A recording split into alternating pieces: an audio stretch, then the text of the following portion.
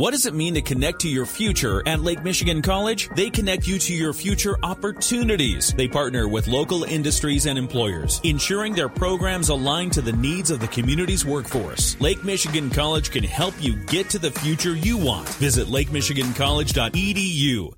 In the WSJM newsroom, I'm Michael Arney. The Berrien County Road Department is hard at work arranging a replacement for a culvert that failed this month in Benton Township. The culvert underneath Point of Woods Drive washed out April 6, taking a large section of road with it.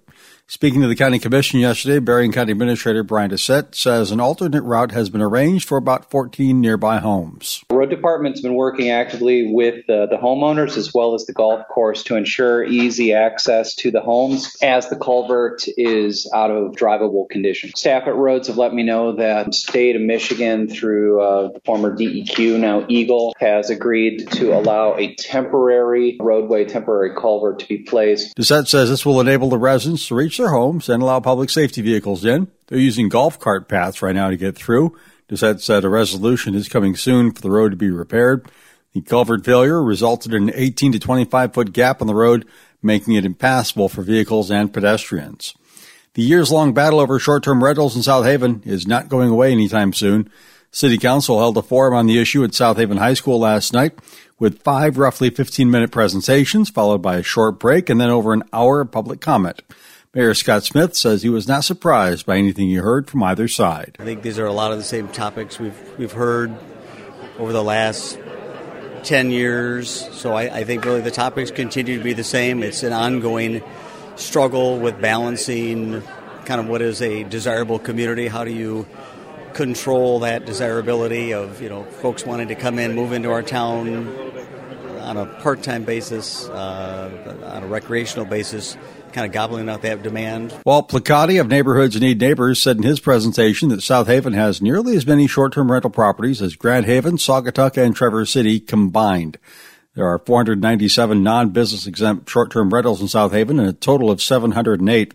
South Haven Vacation Rental Alliance's Ashley Greer counters with the fact that none of the STRs in the city are owned by corporations, and $44.7 million were spent in the city last year by short-term renters, and that does not include their lodging price.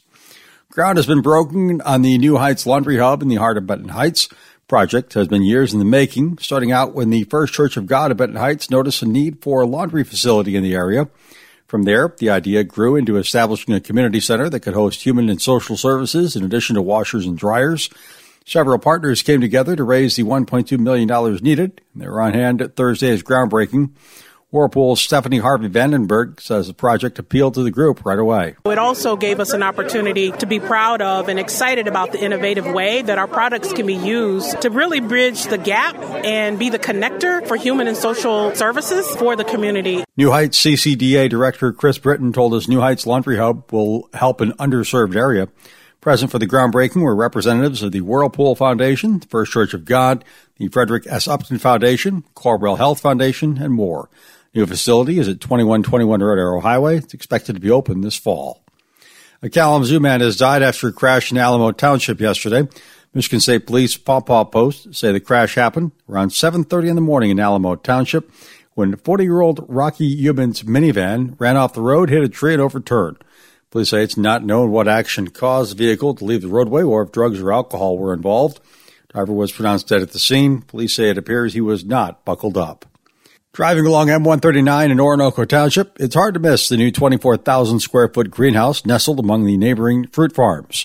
For more, here's WSJM's Ryan Younger. After breaking ground last summer, Vilwalks Outdoor Living in Berrien Springs has opened its expanded garden center and nursery. Owner Mike Vilwalk, who started the business as an outdoor power equipment supplier in 2017, tells us his goal is not only to be a one-stop shop for outdoor projects, but a valuable resource in the community. We want to provide, of course, a great place to source high-quality plants, but we also want it to be a place where you could come and have your garden club. We can put on discussion or a class, some learning event, or an elementary school field trip. Vilwalks also offers services including lawn maintenance, landscaping, sprinkler system installation, and more. I'm Ryan Younger, WSJM News. In the WSJM Newsroom, I'm Michael Arney.